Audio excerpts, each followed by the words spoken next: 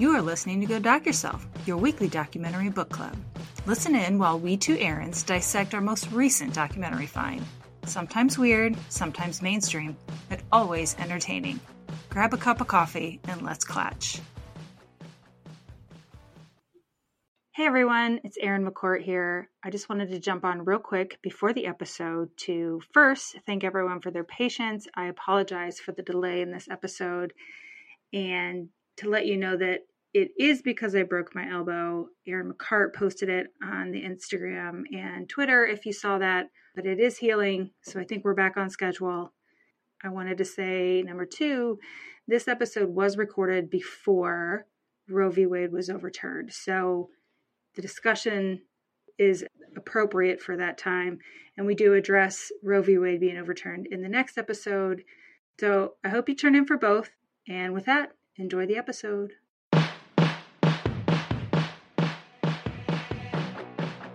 Hi, and welcome to Go Doc Yourself. I'm Erin McCart. And I'm Erin McCourt. I'm excited to have you guys with us this week because I'm so excited to talk about this documentary that we're doing. Me too. It's timely considering everything that's going on. The documentary is The Janes. Mm-hmm. It was done in 2022. It is on HBO Max. It is 1 hour and 41 minutes long. And there are two directors, Tia Lesson and Emma Pilt. Yep.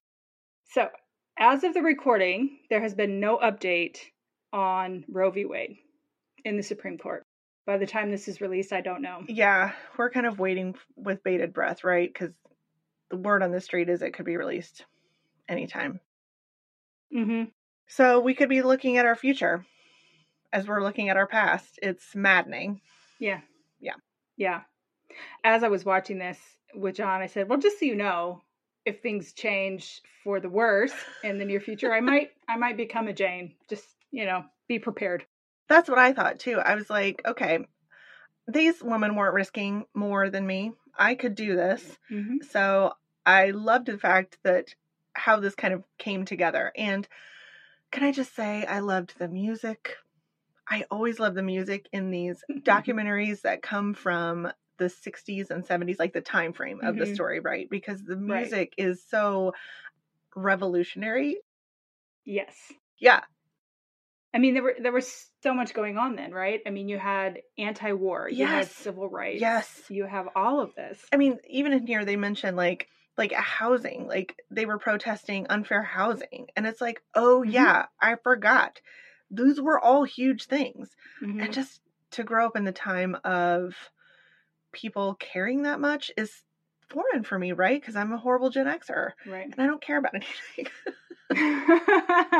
Well, we're getting better, right? We just care a little later. We are learning. It's yes, mm-hmm. But also, I think because in our current time frame, it is very us versus them, and it's so. You have one side that is none for all and all for me, and the other side is why can't everyone be happy and healthy? I don't understand why that's a negative thing for the country, but it's, I don't know. Right. Yeah. So the other thing I wanted to talk about as we kind of get started is the footage. There's great footage of just people in the streets, and you could just get the sense that people were not different at this time. They're just out there rocking the most amazing sunglasses, number one. And hairstyles and hats and things like that. So it was really fun to kind of look back at style and stuff like that. But there's just, there are people everywhere just trying to live their lives, just walking about the city streets of Chicago. And I don't know. I'm like, yes, people were people just trying to live. Yep. So this documentary opens with Dori Barron, and she's describing how she had to get an abortion. This is in the, I would say, mid to late 60s. They don't give a specific time, but it is illegal at the time. So she has to go through the mob. Okay, that surprised me. Now, I don't know why it surprised me that the mob would be doing that, but it still kind of did. Well, it's not very, you don't associate the mob with medicine. I mean, like CD dealings, illegal liquor, that kind of stuff. But like, really, I think they had their hands in the pie of anything that could make them money. And when supply is low, demand is high, then you can leverage some shit out of things. So, right. And they did.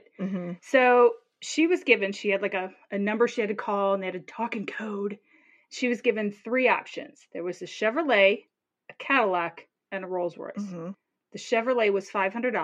Mm-hmm. The Cadillac was $750, and the Rolls Royce was $1,000 in 1960s money. So a shit ton of money. I do have a conversion for 1970s to $500.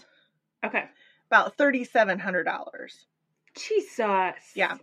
So, I mean, to me, that really brought it home because it's like, $500 today, I can swing that. But it really, I mean, there was a time that, I wouldn't like to spend $4,000, but it's still cheaper than having a kid. Oh, God, yes. Exponentially. But yeah, just to give that little comparison. Mm-hmm. Right. And then I wonder how the services differ, right? So she chose the Chevy, of course, because she's young. Most of these women are young. They don't have money. Because if you had money, you could travel outside of the country, Mm-hmm. right? But she said they took her to essentially a hotel room. There were a couple guys and another girl getting an abortion. And they were very cold to her. They essentially said 3 things, like lay down, do what we tell you, and go to the bathroom. And then they left, and they left these women bleeding in an area town that they're not familiar with. Right. With no information of what was done, what they need to do, how to take care of themselves. And that was the cheap package. So I'd like to think maybe there was a couple cotton balls left behind if you paid for the Rolls Royce. I mean, we joke, right? But I mean, it's terrifying. This was the option for these women. Mm-hmm. So she said after about a couple hours, she and this other young lady were able to get up without feeling too dizzy. And they were able to like get a cab and like fade away into the night. And they were okay. But I can see how it's very easy and possible that it wasn't okay for others. So yuck. Yeah. Yep. And like you said, this all takes place in Chicago and in the state of Illinois and most of the other states around the country, abortion was illegal. It wasn't considered a medical practice. It was just considered a crime. But as much as they say that, I think what's interesting is when you listen to the cops in that talk about it, they didn't really think about abortion. It wasn't really, it was like, whatever. It's whatever. It's not like, I think now where they're trying to like hunt people down and have bounties on people's heads for getting an abortion if you know about it. That to me is a whole different ballgame. Well, I think it's Sergeant O'Connor that they talked to about that. And he's like, yeah, we were busy solving like murders because there was a murder every other day and stuff. Right. And so while it was illegal, this was really on anybody's radar. There was no kind of monitoring for this. Although they do talk later about the Red Squad. And I was like, oh, yeah. Don't loves. Yeah. Mm-mm. At this point, we do meet quite a few Jane members. Judith Arcana is introduced. And she talks about abortion being illegal in Illinois and how desperate women were. And so then we have Katie, and she talks about how the men were underestimating women. And so that actually worked in the favor of the Janes because they couldn't possibly be capable of Ocean's 11ing this shit into place, right? So nobody was looking at them. I love that. I love that. Take our weakness that you consider a weakness, and we're going to use it against you. Right. I couldn't possibly, my tiny lady brain. I know. My pearls. Right. Marie talks about she knew that she could go to jail, but really she was more focused on the mission of helping people. Eleanor is talking about how fear really isn't useful in this situation. She's like, it's going to be what it's going to be, but that part of it I was trying really hard to not worry about. So there's a lady named Sheila, and she said that Chicago politics really seemed real. This is in the time of Mayor Daley. Not really a great name in the political arena. Yeah, he's a gem, that one. Right. Patricia talks about being afraid all the time, but she really wanted to be a warrior for justice. And then they kind of talk about all these lovely women coming together from different backgrounds. So there were people who were in the anti-war protests. There were people who were fighting for civil rights. There were folks who were in the fair housing thing that I mentioned earlier. So these were a lot of activists, people with a lovely social conscience who really wanted change. And they're like kind of coming together and they find this cause for a lot of various reasons. But I love the fact that they each have their own origin story and they just come together to be this incredible team for women. There's a lady named Heather. She's talking about, she realizes there are a lot of unjust laws that need to be challenged. And then she tells this horrible story about a friend of her that was raped at knife point in her bed in her college dorm. And Mm-hmm. when they went to the student services, like health services, she was lectured about stop being so promiscuous and all Yeah. that shit. And they didn't help with gynecological services and everything like that. So she was basically raped, which is traumatic, and then re-traumatized by the medical system, which unfortunately isn't that uncommon. So Now, several of them discuss that at this time in our history as a country, and probably a lot of the world, women had very little say over their own bodies. Like they would, if they went to the doctors were almost all men, and OBGYNs were all men. And so they, of course, know better. You don't know anything. I'm just going to do what I need to do. Don't worry about what I'm doing. Don't worry about anything else. It was very difficult for women to try to have any ownership of themselves. And men could get away with doing anything in the name of medicine. Well, you just don't know. It's fine. This is what's supposed to happen. And how horrible and how condescending. They all discuss how condescending they were all the time. I mean, in talking to my mom, I understand that there were some things like you couldn't have a checking account and you couldn't own property. Without your husband. I mean, like, yeah, it was like there was a lot of that. I mean, and this is just outside my lifetime, right?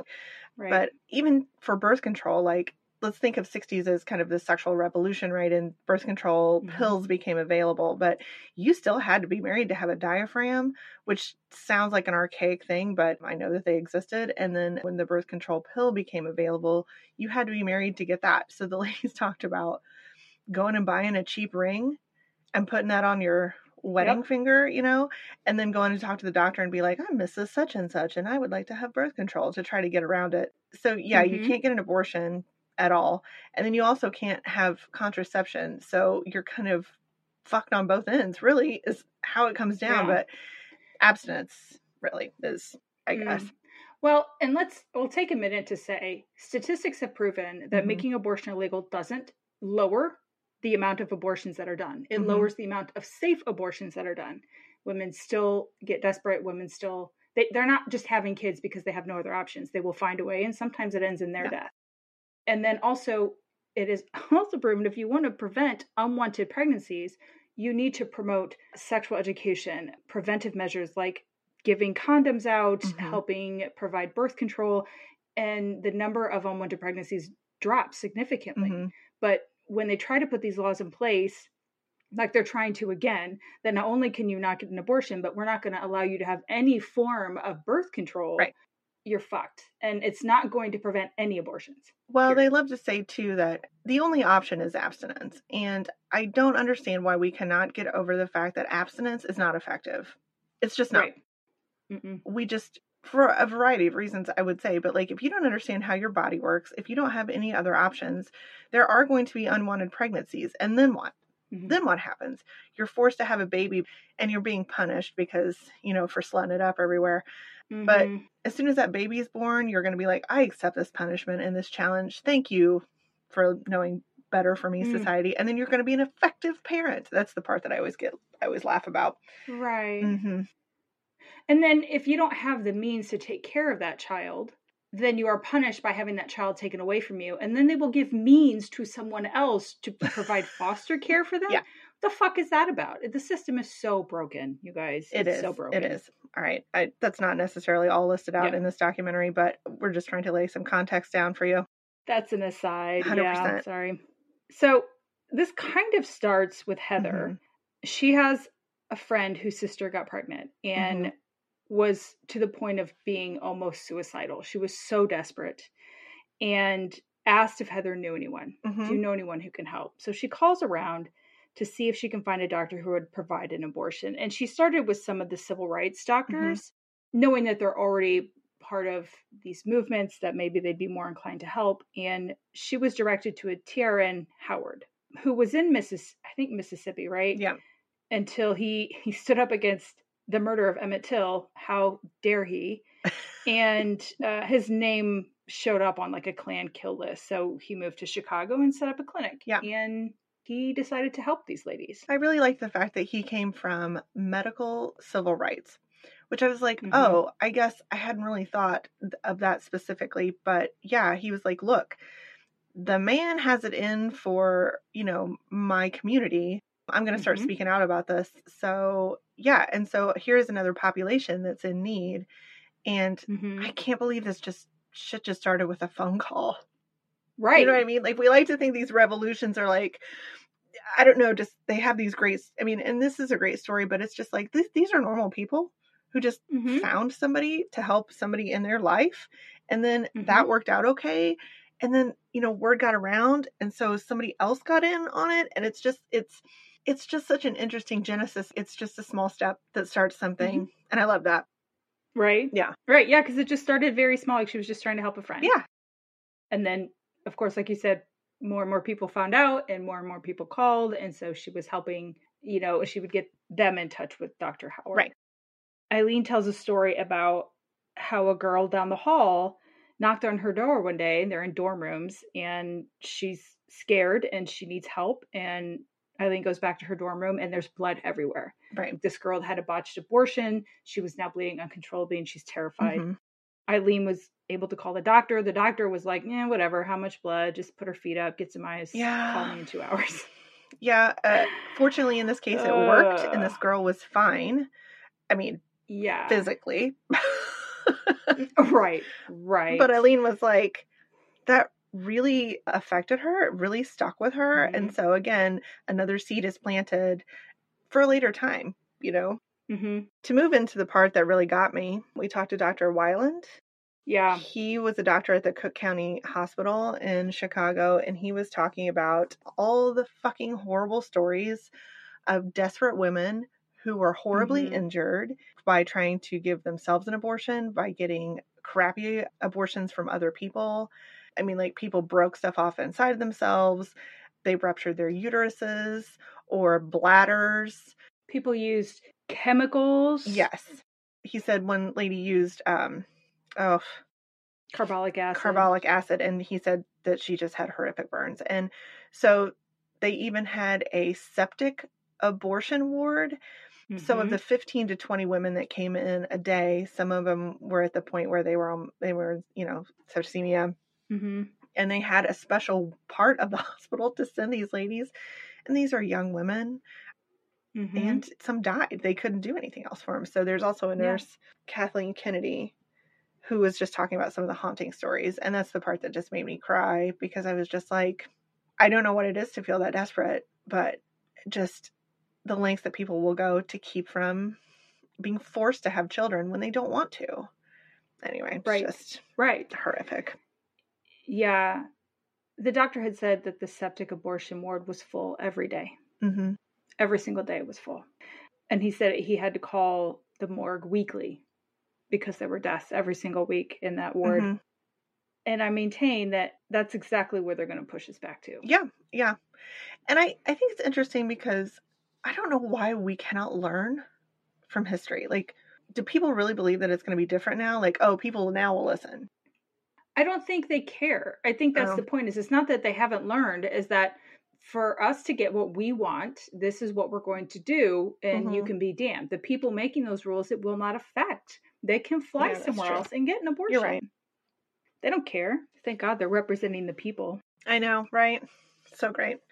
Such good perspective provided by all these old rich white men. Thank God they know. I mean, do they still believe our uterus travels throughout our body and wanders? Look, it causes all kinds of problems. You should know. You hysteric broad. Yeah. Ugh. So Heather discusses how more and more people are coming to her, and she had lost contact with Dr. Howard. They learned that he had been arrested. Yeah. And she had to find a new doctor. And this is where we meet Mike. You mean Quotey Fingers Mike? Quotey Fingers Mike. He's an interesting character, that one, really right? Is. Oh my God. Right.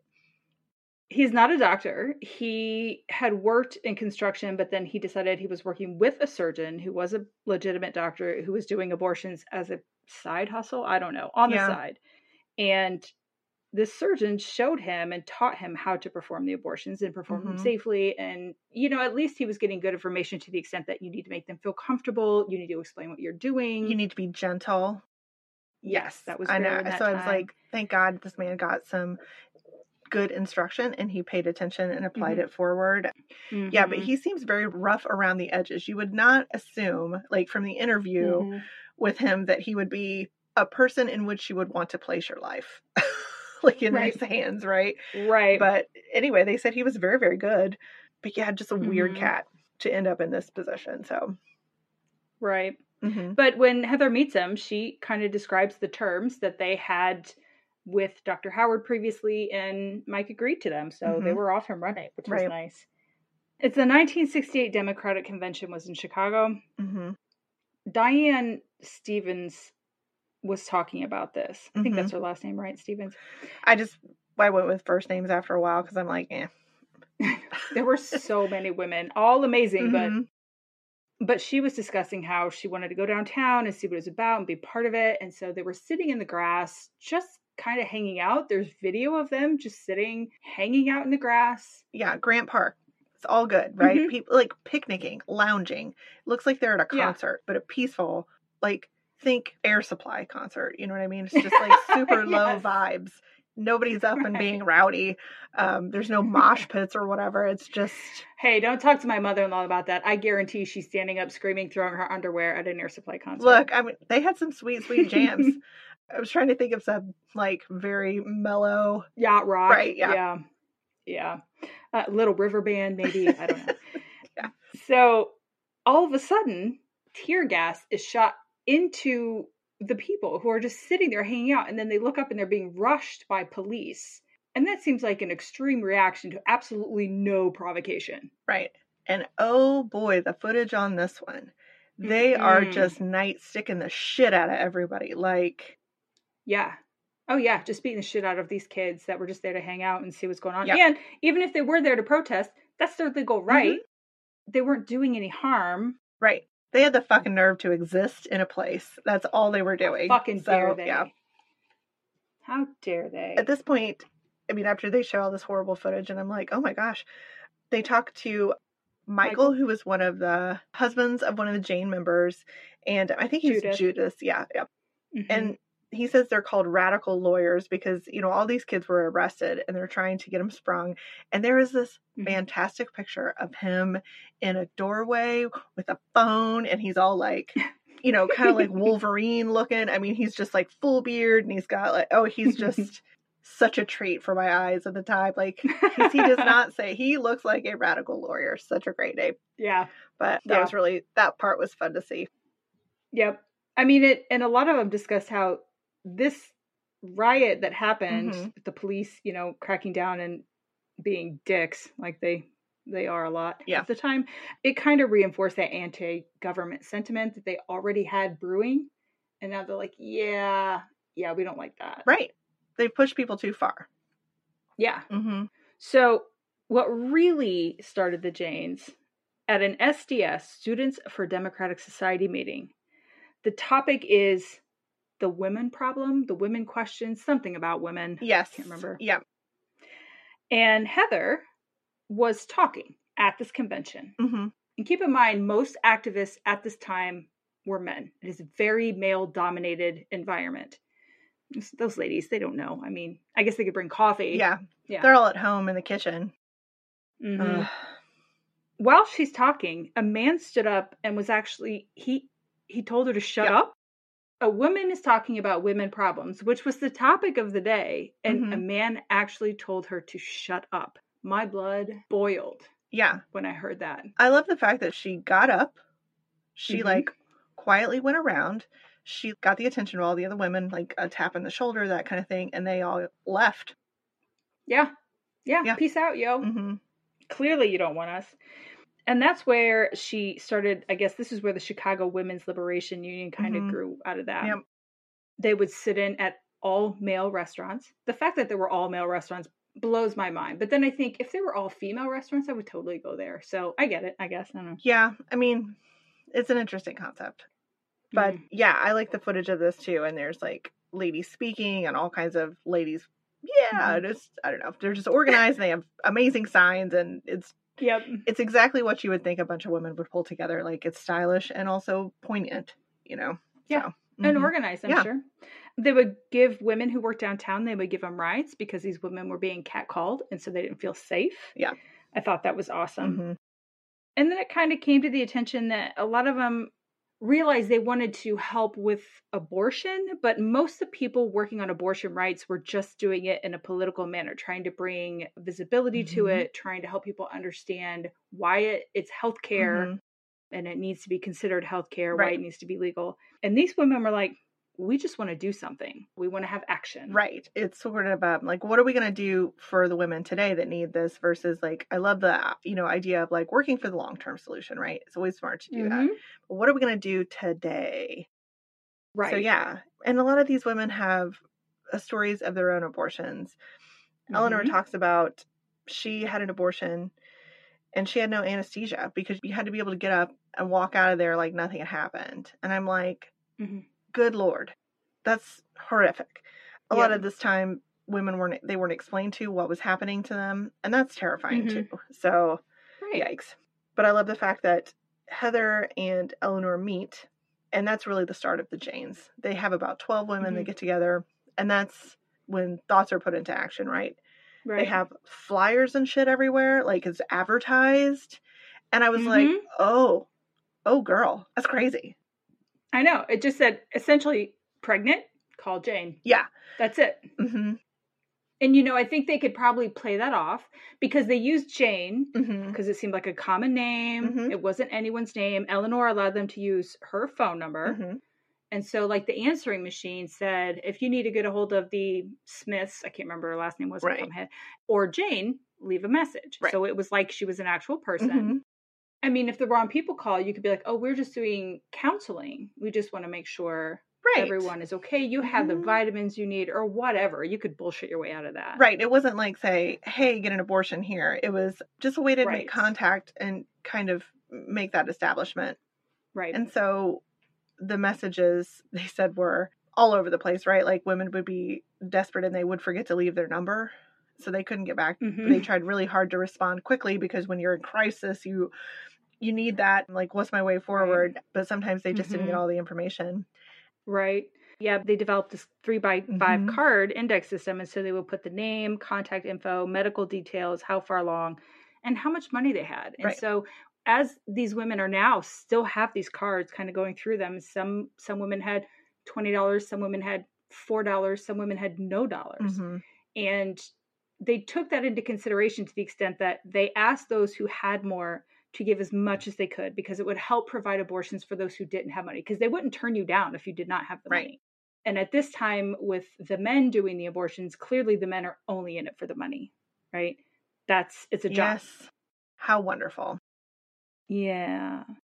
But each of the Janes would essentially counsel 10 or so women a week and explain to the women what would happen, how it worked, the entire procedure, the entire day. Like, we will meet you here, we'll pick you up, we'll take you somewhere else. This is what's going to happen. It was very transparent. And that had to ease some nerves because it's a terrifying situation. Yeah. So they would invite the patient over to the house of the counselor that you were matched up with, the Jane. And they would go through these explanations of like, this is what you can expect. You can bring your children if you have to, or you can have someone to support you. They were open to that. Then they said a lot of the times patients would just kind of feel compelled to justify, like, this is why I'm doing this. And these are some very complicated situations about, I already have children, or my husband's leaving me, or my husband's not leaving me and he's a total dick. I mean, like, it didn't really matter, but the ladies were like, I appreciate that you feel like you need to do this, but from my perspective, you don't have to justify it to me. And I was like, what a gift that is to just be like, I support you just as you are. You don't have to tell me why you want this. It is okay that you want it. And I'm like, when in your life, on any subject, as a woman, is it just okay to feel the way you feel? Never. Yeah. I mean, and let's put in perspective, even now, you hear people make comments like, well, I don't agree with people who use abortion as a form of birth control. Stop that right now, everyone who says it. No one is using this as a form of birth control, one. Right. And two, back then, it was fucking illegal. It was dangerous. You could lose your life. Right. So people weren't going into this without serious consideration, understanding that this was a better choice than having a child at that point in time for whatever reason. Yeah. So at that point, after they gave their explanation, and then, you kind of set plans in motion for the day of the event, let's say. So an address was given to the patient for what we're going to call the front, which is an awaiting area situation. And then a driver would come and get you and take you to the place. And I say the place because that's what the terms that they use. So the place was actually where the abortions were happening. And they had a driver. One of the Janes would be a driver for the day and shuttle people back and forth. Right. And then again, kind of talking to the women about, if you can, please pay whatever you can, because we're concentrating on, having you through the system safely. And then the next person, whatever you can do to help them as well. I don't know. It's just crazy to think about the logistics and the planning that would have had to have been done to pull this off without a hitch. So. Right. And they moved around, right? So they did it a couple of days a week, I believe. And I don't know if each day or if each week they used a different residence for the front and a different residence for the place. And people had to volunteer. So like one woman said that her friend volunteered her apartment, but by the end of the day, they still weren't done. Like her friend had come home from work and they were still there. And so, they had to continue doing what they were doing, but her and the friend were no longer friends, right? Right. But yeah, people volunteered their own homes if they're members of the Janes, but then other people would volunteer as well. Right.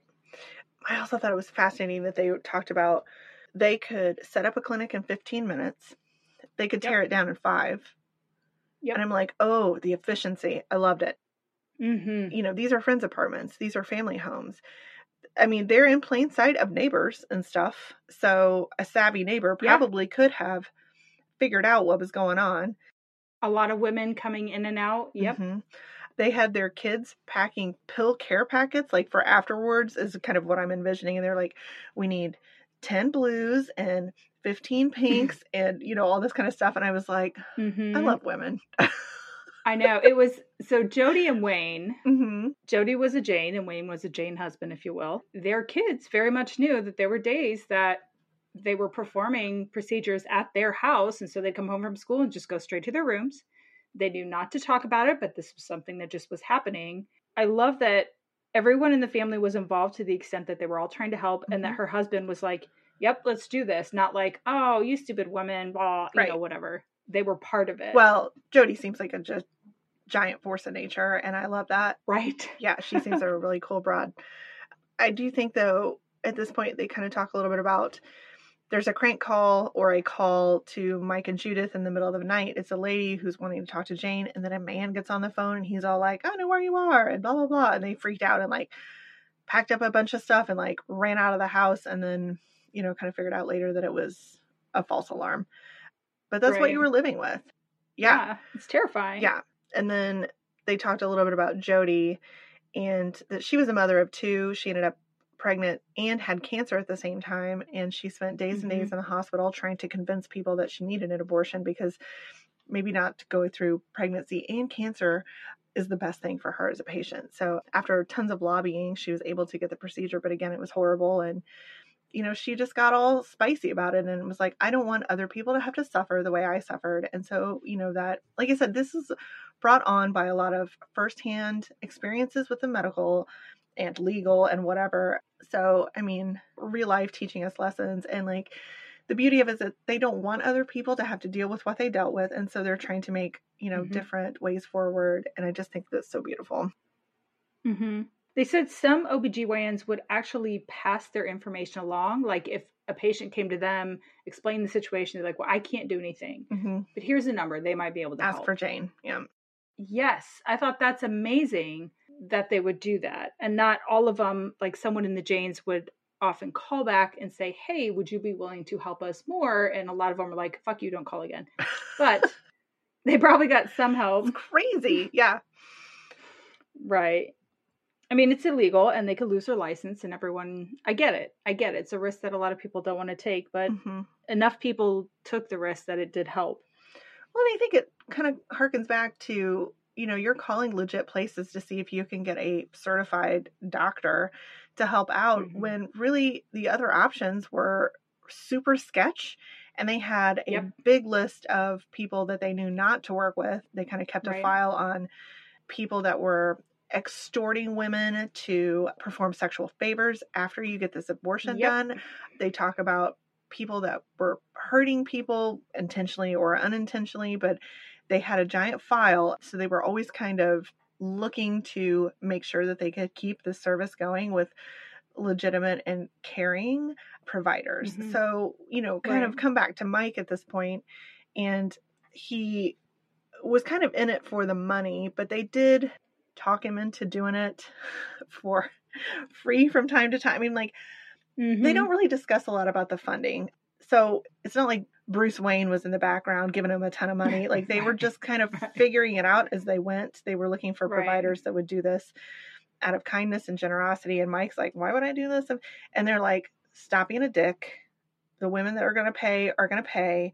The women who are not going to pay are not going to pay. And you're still going to do it. Okay. And so he did. So. Right.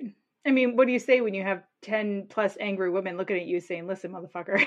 Right. And you do it. You do it. But he said it all came out in the wash, and, you know, he still made really good money. So yeah, exactly. So, you know, you get the sense that this is working. This is a system that's working. They're able to help women, but the investment in getting it done the way they wanted to get it done must have been crazy. Like, the energy that they spent and took away from their own lives and families, and the time investment. Yes. The fear that you must have had to get found out, or, you know, all of these things. So yeah, it's just craziness. Well, and they discussed that they were doing it essentially in the open. Yes, they were taking precautions. They were moving around, but for the most part, people knew what was up, right? But it was very much you're not doing any harm. We have other things to worry about.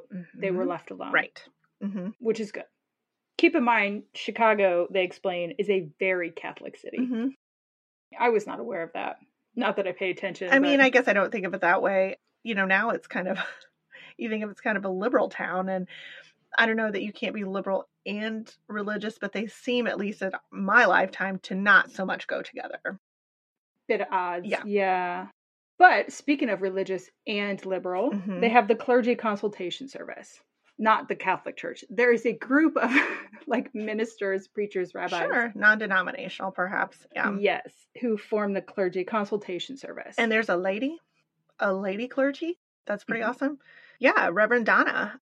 And she kind of talks about the religious implications of abortion really isn't great grounds for this argument against abortion. It's more of a front, which we're all shocked at all. But yeah, so the clergy consultation service is supporting abortion. They get a big donation from Playboy. How hysterical is that? Well, Hugh Hefner has probably paid for quite a few abortions in his day. So he's probably like, yep. But what they did differently is they were working kind of in parallel, with the Janes. But what they did is they brought in women and helped women who could afford to travel to get abortions. And at this time, it was traveling to England, Japan, Mexico, and Puerto Rico. Japan seems like a really long way to go. I mean, but it is smooth. I don't know. I'm trying to think of why. I mean, it looks like a great place to visit, and I would love to go. So if you could lump that into my next vacation, that'd be great. Yeah, absolutely. If we can get someone from Japan who likes the show, blows it up, we'll come tour there. That'd be great. We will come and tape in your closet. It's great. But because of them doing this, well, no, let me go back. In 1970, New York State makes abortion legal. So that changes things, right? So now the clergy service is sending everyone to New York. So it's a lot cheaper, I'm sure. But that changes the demographic quite a bit of who called Jane for their services. Yeah. Right now they have predominantly people of color, lower income are the ones that are left without any services at all. Right. Yeah.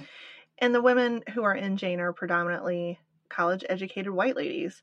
And they were like, we realized that this could have made people uncomfortable. They seem like they tried to do their best to, you know, have awareness and be sensitive and all those kinds of things. But they were the first to say, we probably made lots of mistakes. And, you know, they thought the patients that they saw were probably aware of what was going on there. Right. They do kind of talk about the cost of some of this stuff. So I'm going to say market value for an illegal abortion at this time is $500, kind of the Chevy package that we talked about earlier. But to give you kind of a comparison, $150 a month was rent for a decent apartment in Chicago at the time. So this is like, a couple months worth or more, almost 3 times of what rent was. So again, if you think about it in today's money at $3,700, that's a lot of money to come up with very fast, because you don't have a lot of time. You got, limited time to work with this. So you don't have time. Yeah. They introduced us to a Jane lady named Peaches, and I'm like, that just says it all right there. That they're, mostly white women helping mostly, women of color and minority ladies. And it's, it was tough. They talked to Peaches, and then they kind of cut to a brown lady that's talking about going and visiting the Janes with a friend of hers. She mentions being 14, but I don't know how old the friend was. Yeah. Right. Probably similar age. Yeah. Yeah. And what it was like to go into the apartment, and they were like, we just went into an apartment and there was like kids and football on, and it was just no little slice of life. And they went and they talked to the people, and the procedure was done. And she kind of talks about the transportation and some of that kind of stuff, but she said she never talked to the friend about it again, but they were able to do what they needed to do and move on. Yeah. So it's just crazy. Yes, that was a crazy story, because you feel bad for any kid at that age. I just can't even. But there's at least one, if not more, brown women within the Janes. Yes. And I know that they're predominantly white, but when I think about someone of color being part of this, they're risking even more, because if they get busted, who's going to get charged with harsher crimes, with harsher time, with everything? It's the brown woman would be punished much more severely. So I feel like they're risking a lot more to be part of this movement. Well, also, it occurred to me too that, so they need a driver, they need a couple, people to participate and kind of run the operations of the clinics a few days a week. They don't talk about if these women that are part of Jane, do they work outside the home? There's no discussion of that part of that, but I can imagine if you are not in a great financial situation, which is probably fairly common for brown and black ladies at this time, I don't know that they would have had the option to help out. I mean, it's probably a thing where whatever you can do, we will take. Right. But I was curious about sort of what the situation is for the women who ran Jane, of how they could do this like all day long, 3 or 4 days a week, 2 or 3 days a week. So. Right. Well, and keep in mind, if any of them were married, some of them were, we know, a family of 4 could live on one income. Right. Then. I mean, yes, a lawyer is a good income. I don't know what some of the other husbands did, but I'm guessing a radical lawyer doesn't make as much as, say, typical defense lawyer. Sure. Of course. But yeah, it was a different time where you could survive on less, but still not easy, I'm sure. And you do tend to do the things that are important to you, right? So like I said, I the network of women that came together to do this, I'm sure they had all different kinds of skills, and they cobbled it together however they could to make it work. Yeah. But I did want to mention that lady in the story talked about getting a book called Our Bodies, Ourselves. And it talks about, I mean, she said that's the only education about reproduction and, some of those aspects of her body that she ever got. And I'm like, it was from the Janes. Yeah, it's crazy. So I don't know. I just love the idea of like, not only are we going to help you today, but we're going to give you some literature so you can, right, here's a pamphlet. Yeah. So I liked that. Right. So you understand your uterus is not floating in your body. It is anchored. Right. Jesus. Sorry. Some of the things that they thought about women is absurd. No, I mean, but isn't that the way? You will be easier to control if you don't know how the fuck your own body works. I mean, that's really what this comes down to. Yeah. Yeah. If doctors are the only ones that know, you have to trust them. Well, and they do discuss a little bit. It's just in passing. When they're talking about abortion rights, they're talking about they want abortion to be legal. They want contraceptive to be freely distributed, not to the extent that they're handing them out free, but more so that anyone can get a prescription. Right. And also forced sterilization to end. Now, that's something they don't really talk about, but it was a thing. I think a lot of times, especially with the brown community, that you would go in for a procedure and you'd come out and look at that. Now you're sterile? What the fuck? Yeah. But again, here we are, a bunch of old white men making decisions for everybody. Mm-hmm. We must move away from this, please. Oh my God. Yeah. Oh my Yeah. God. I am thankful that, well, I guess my GP is a man, but everyone else, no, my oncologist is also a man, but my oncology surgeon is female. My entire surgical team, including my anesthesia doctor, was female. Mm-hmm. My girly doctor's female. Everyone else is female. And that made me feel so much better going into surgery, seeing all these lovely ladies' faces, you know? Yeah. I think a male doctor sometimes has a bad connotation, especially in, now I think maybe there's more emphasis on bedside manner and like good communication and blah, blah, blah. And I'm a big advocate of, if you can't talk to your doctor about uncomfortable things, you need to find a new doctor. They provide a service. It's not, they have to be able to work with you because you're your own best advocate. And I love the fact that nowadays, at least I feel like we have more choices, but yeah, to have a doctor that won't listen to your needs and concerns and shit like that, and then you're supposed to trust them, just sounds so foreign. But that's what everybody did at one point. You didn't have any options. Yeah. And I'm not saying all men. My GP is wonderful, but I mean, yeah. I always come back to the stories of the husband stitch, which I think is just grotesque. So let me give you a little horrible education, everyone. At one point in time, when you had a baby and your vagina tears, like what's the actual name of it? Perineum. Your perineum tears during natural childbirth. There are some situations where you need to be sewn up because it's, such a way. And then there are times when you don't need to be sewn up, but the doctor would either suggest to stitch you up so you'd be nice and tight for your husband next time, or just stitch you up and not ask.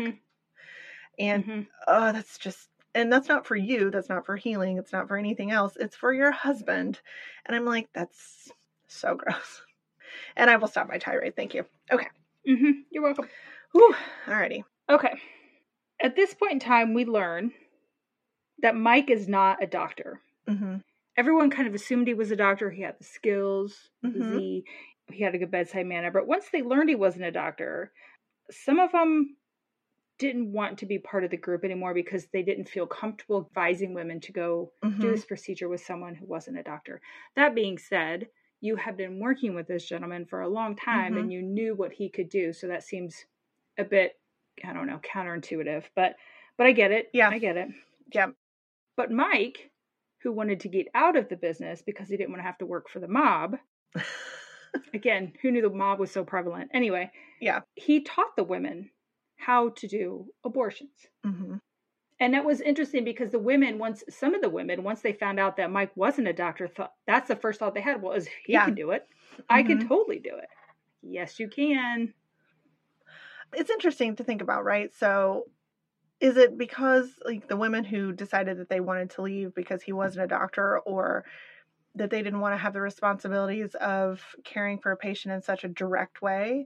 Is that because they're afraid? To me, that's sort of what we've been taught about the medical establishment, right? That it's magical and doctors are gods and blah, blah, blah. And they're really just people. I've known some horrible doctors. Oh God, I know. And some great ones too. So like, no disparaging. I mean, like, it takes a ton of work to get to be an amazing doctor, and you can really change people's lives. But I think it's interesting to see, what you're talking about, the ripples that move through the group after they find out about Mike, and kind of the sides of the line that people fell on. So, right. But they continue. I mean, like I said, we're women solving women's problems. Throughout history, this has been a woman's problem, and we're just taking care of it as we always have. We meet Dory again. She was the one at the very beginning who explains the horrible mob abortion. She has to get another abortion, and she explains how drastically different it was to go through the chains. And she also made a comment about how she was raised by nuns, and the nuns are horrible. They treat you like shit. Yep. Beat you, abuse you. Yeah. Yeah. And for her to hear women speaking to other women kindly and being supportive and being caring, she had never seen that, did not know that women could support other women. One, that breaks my heart that you went that long in your life thinking that women would not support you or vice versa. But it makes me happy that she was able to see that. And, she's like, it was life-changing to see that. She said that all the words that she heard the day that she was there were positive. And I thought, I agree that women can be very horrible to women, and I wish that were not the case. Right. So there's room at the table for all of us, ladies. You do not have to climb all over somebody to get ahead. It's just not have to work that way. I think a lot of women fighting against women is based in misogyny, right? Yeah. Men teach you that that's the way it's supposed to be. Yeah. And so that's what you do. And women need to support other women. Mm-hmm. Build them up. Be Yep. happy when they succeed. Yeah, absolutely. They also talk about how they try to keep in touch with women for about 2 weeks after the abortion. They want to make sure they're okay, their health is okay, and everything went okay, which is interesting considering if you think about the one at the very beginning, they left them bleeding in an apartment where they didn't know where they were. Yep. And never talked to them again. So that's nice. But then they tell the story of an African-American girl, a young girl, and she comes in, and this one affects all of them. They all tell the story, essentially. She came in, she already had a fever, she was infected, so either she had tried something already or someone else had tried something. Or something had been done to her, I was like, oh, I hadn't even thought about that, but yes. Yeah. And so they could not perform the abortion because she was sick, and they tried to get her to go to the hospital, but she took off. And, they called the house, or they called her, the number they had for her, and called, and eventually I think their pastor picked up and told them that she had passed. But it turns out on the death certificate it said septicemia. So yeah. And they felt responsible for that. I mean, like, I think in the years that have passed, they kind of resolved that maybe it wasn't really their fault, but there was a lingering thing of like, we could put her in a car, we could have taken her directly to the hospital. Could have done more. Yes. But it wasn't something they did, and they understood that, but they all felt like they could have done more. Right. And that's heartbreaking. Right. And they kind of talk about, Jody specifically talks a little bit about, they're doing at their height, I guess, 30 procedures a day, 3 times a week. And while you're helping people, you're also hearing, face to face, like people's fears, people's anxieties. It's a lot of energy to care for people and to like be in this stressful situation. And I think in the long term, Jody mentions being really affected, and she says, I got to get out of here. And she actually checks herself into a psychiatric hospital so she can get some treatment for her mental health. And again, commendable. Mental health is still something we have trouble discussing and being okay that people take care of. This is almost to the point where like, oh, you need to try, just to smile more. It's like, yeah, why aren't you happy? You have nothing to be sad about. Ugh, stop it. Yes. Yeah, and she discusses how, you just see this never-ending flow of people who are desperate and in despair, and you feel like it's never going to end. So even though you're helping, it's just the tip of the iceberg. There's so many more that need help, and you start to feel overwhelmed and helpless, and probably why bother at a certain point? You don't feel like you're really doing as much good as you want to do. And I don't know, but yeah, I get it. Yeah. So at this point, Sergeant O'Connor comes kind of back into the picture, and there's some women that come into the station, and they come in to say that their sister-in-law is about to get an abortion. So they know the plan for her to get this abortion. So they know where the network is going to be. And they're like, well, it's a sin. It's a sin. We believe it's a sin, and we want you to stop it. So I know. Off. I was like, well, isn't that convenient for you? So they talk about going into talking to the police, and all the police are like, okay, I don't really know what to do with this. This was that far off of their radar. Like, again, they're like, we don't even have people that are looking at this. This is a thing? And I did mention the Red Squad earlier was a crew of people that were keeping tabs on the revolutionaries around, and they all had a file and blah, blah, blah. But I don't know what happened with that information. So they are aware that they could be tailed or they could be being watched. And so they did some things to try to throw them off. But as far as the taking action on some of this information, at least in the abortion arena, nobody was worried about that. So Sergeant O'Connor talks about like basically trying to push it off on somebody else, but they aren't able to do that. They're like, well, you're homicide and this is somewhat related, so here you go. And I was like, well, that's cool. Yeah. So they talk about the day, I think it was June. I didn't get the exact date. So it's May 3rd of 1972. I got the 1972. I was so close. June, May. So May 3rd, 1972. They discuss it was a busy day. Mm-hmm. Judith was the driver that day. Mm-hmm. And it's so funny because she's talking about taking people from the front to the place and how she uses evasive maneuvers every time, like they're being followed. Mm-hmm. And she goes, and this day I was. But obviously your evasive maneuvers were not quite so evasive because the cops followed you the entire way to the place. Well, I mean, and they talk about some clandestine stuff that they do, and I'm like, God, I hope they were wearing like fake beards like early on, and then they were like, they got a little bit more complacent. So I mean, it's hard to say, but yeah, her efforts to throw them off just didn't really work. Yeah. They watch the woman, the sister-in-law that they're essentially looking for, because that's the one person they know what she looks like, I'm guessing. Go into the building, they get into an elevator, and he's so funny. He's like, and there was like a metal thing that showed which numbers they went to, so we knew which floor we went to. And I'm like, God damn, thank God you're a detective. I know, thanks Sherlock. Seriously? Yeah. Right? We all know how elevators work. Thanks, buddy. Yes.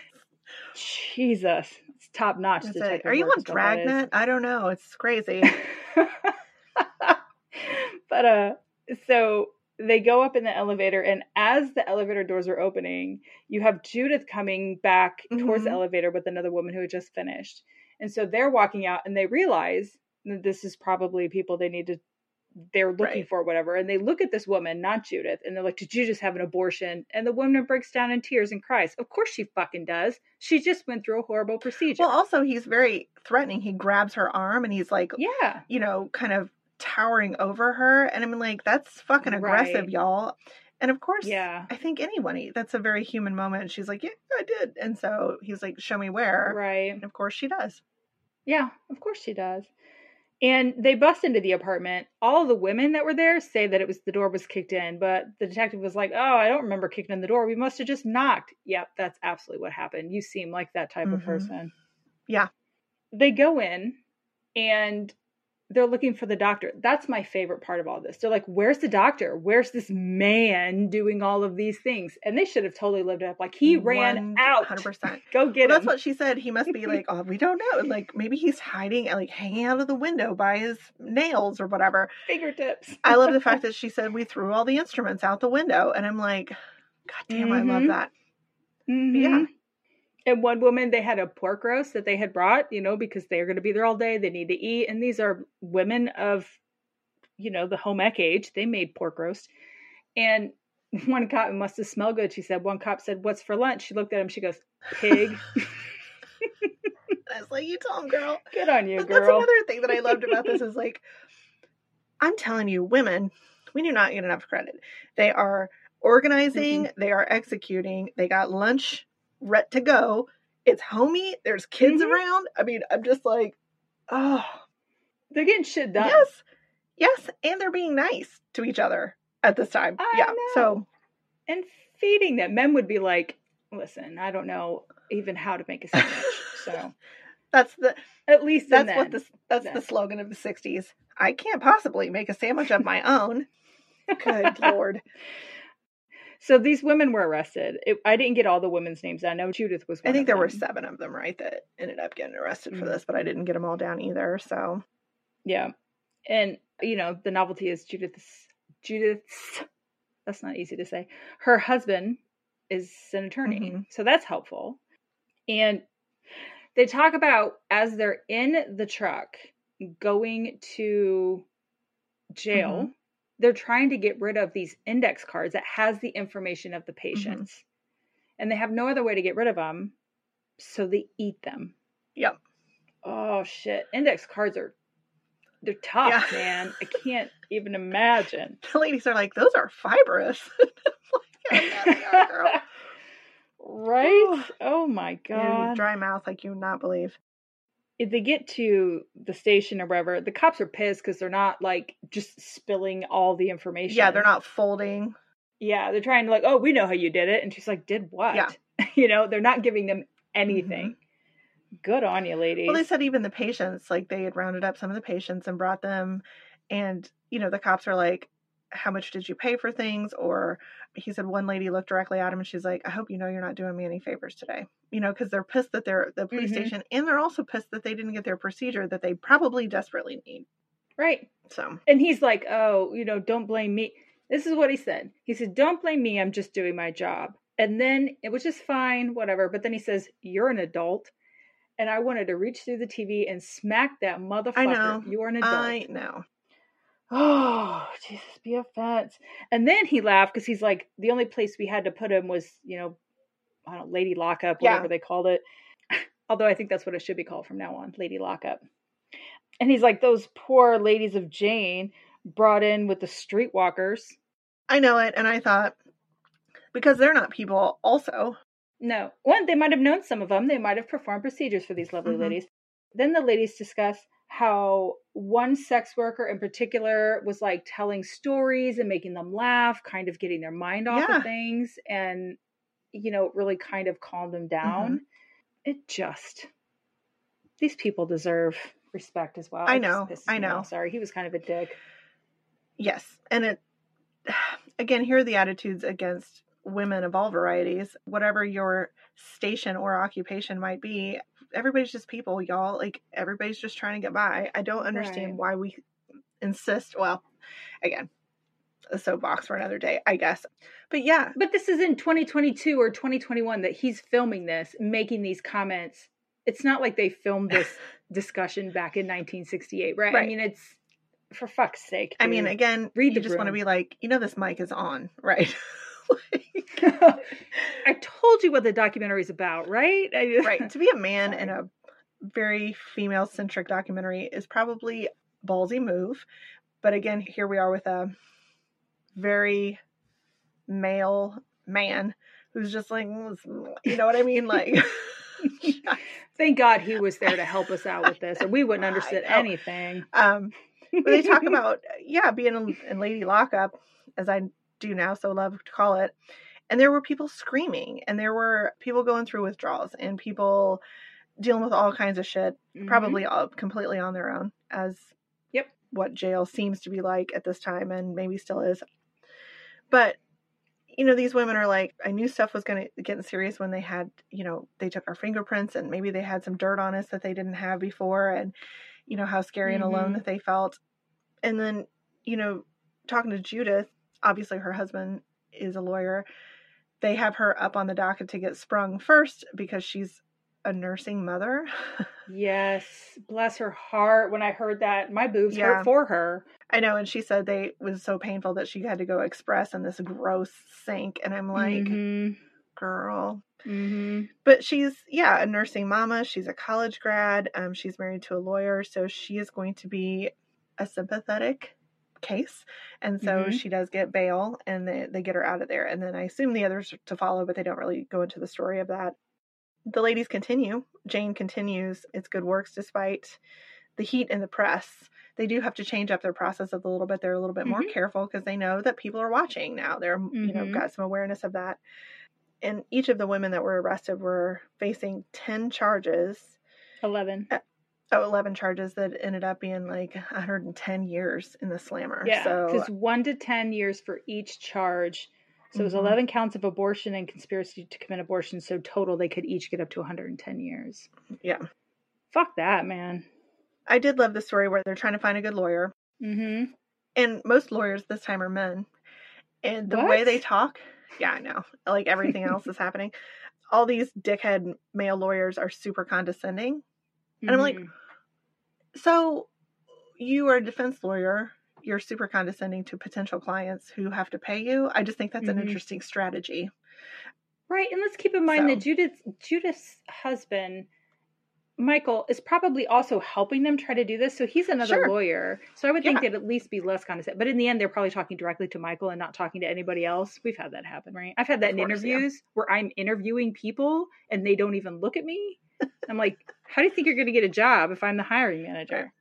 You seem easy to get along with and good on training. So welcome aboard. Marie, from her civil rights days, knew a lawyer who was the lawyer for the Black Panthers and had done a lot of civil rights work. Her name was Joanne F. Wolfson. Mm-hmm. I like that when Marie first called her, Joanne was like, fuck that, I hate hippies. I'm not doing it. Right. And Marie's like, whoa, whoa, whoa, but you're a defense lawyer and this is a good cause and I'm part of it, even though I'm not part. She wasn't one of the ones who got arrested. Thankfully, again, they probably wouldn't have let her out on bail. I know. So we're thankful for that. But she was able to talk Joanne into becoming their lawyer. And I loved how, I think it was Judith talking about Joanne when they first met her. Like, she was wearing this canary yellow outfit. In court, y'all.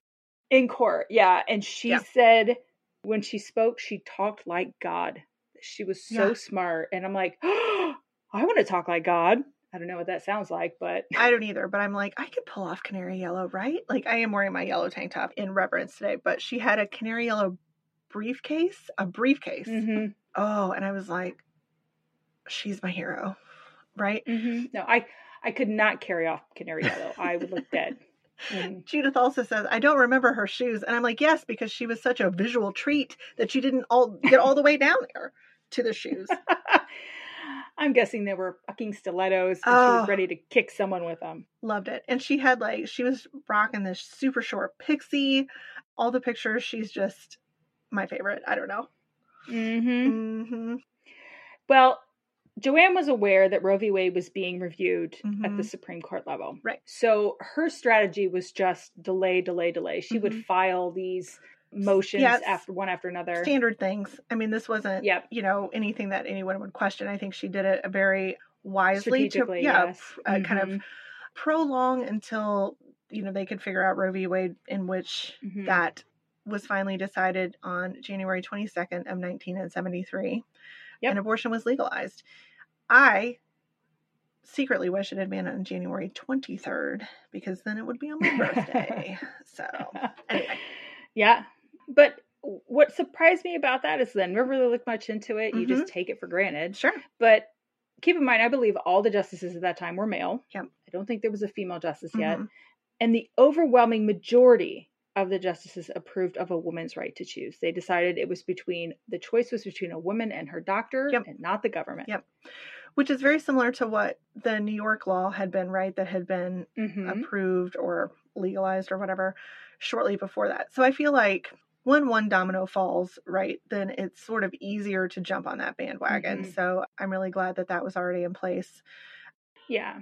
Because keep in mind, before this, it's not like it was illegal across the land. It was a state by state, right? And the majority of the states made it illegal. Right. New York was one of the first to make it legal. So when abortion is legalized, my best friend Joanna, my second best friend, she's almost an Erin. She is. She is practically an Erin. Honorary Erin. Can we give? Oh, let's do that. Honorary. Yeah. Okay. I like that. So anyway, she calls the state's attorney and gets the charges are then dropped against the Janes. So yeah. Yeah. They no longer had to do it. The Janes disbanded. One woman said, I'm glad we could help them, but they shouldn't have had to go through it in the first place. And I appreciate that sentiment so much because there's so many times I think about that. I'm glad that these people had help, but I wish they didn't need it. Yes. And again, it kind of comes back to this, we are moving backwards in reproductive rights. So it's very hard to watch this and be like, well, this is what we're choosing to do. I mean, it's one thing to not know any better and, learn something and change. That's growth, right? It's a good thing. It's a whole different animal to accept the fact or be okay with the fact that people are going to suffer and do it anyway. And that's what we're now choosing. Not me personally, but, those in charge, as it were. Well, again, the people making the laws, it won't affect them, so they don't give a shit. Yeah. So, kind of in the aftermath, the follow-up, if you will, the Janes operated between 1968 and 1973, and they were able to help women have 11,000 safe abortions, is the estimate. Yep. Yep. It says, after Roe v. Wade, the Cook County Hospital closed its septic abortion ward because it was no longer needed. Neat how that works. Yeah, and so they were able to put resources or whatever to something else instead of caring for botched abortions. Gosh, anyway. Yep. The women of Jane continued on as artists, educators, civil servants, community organizers, healthcare workers, writers, and mothers. Mm-hmm. And how lovely. Just regular women. Yeah. Yeah, that's a comment they made. We're just ordinary women trying to save other women's lives. So yeah. And they did a lot. They really did. It was a great documentary. I really liked it. I feel a call to action. Let's say it that way. Like if they could do it, yes, I can do it in some capacity.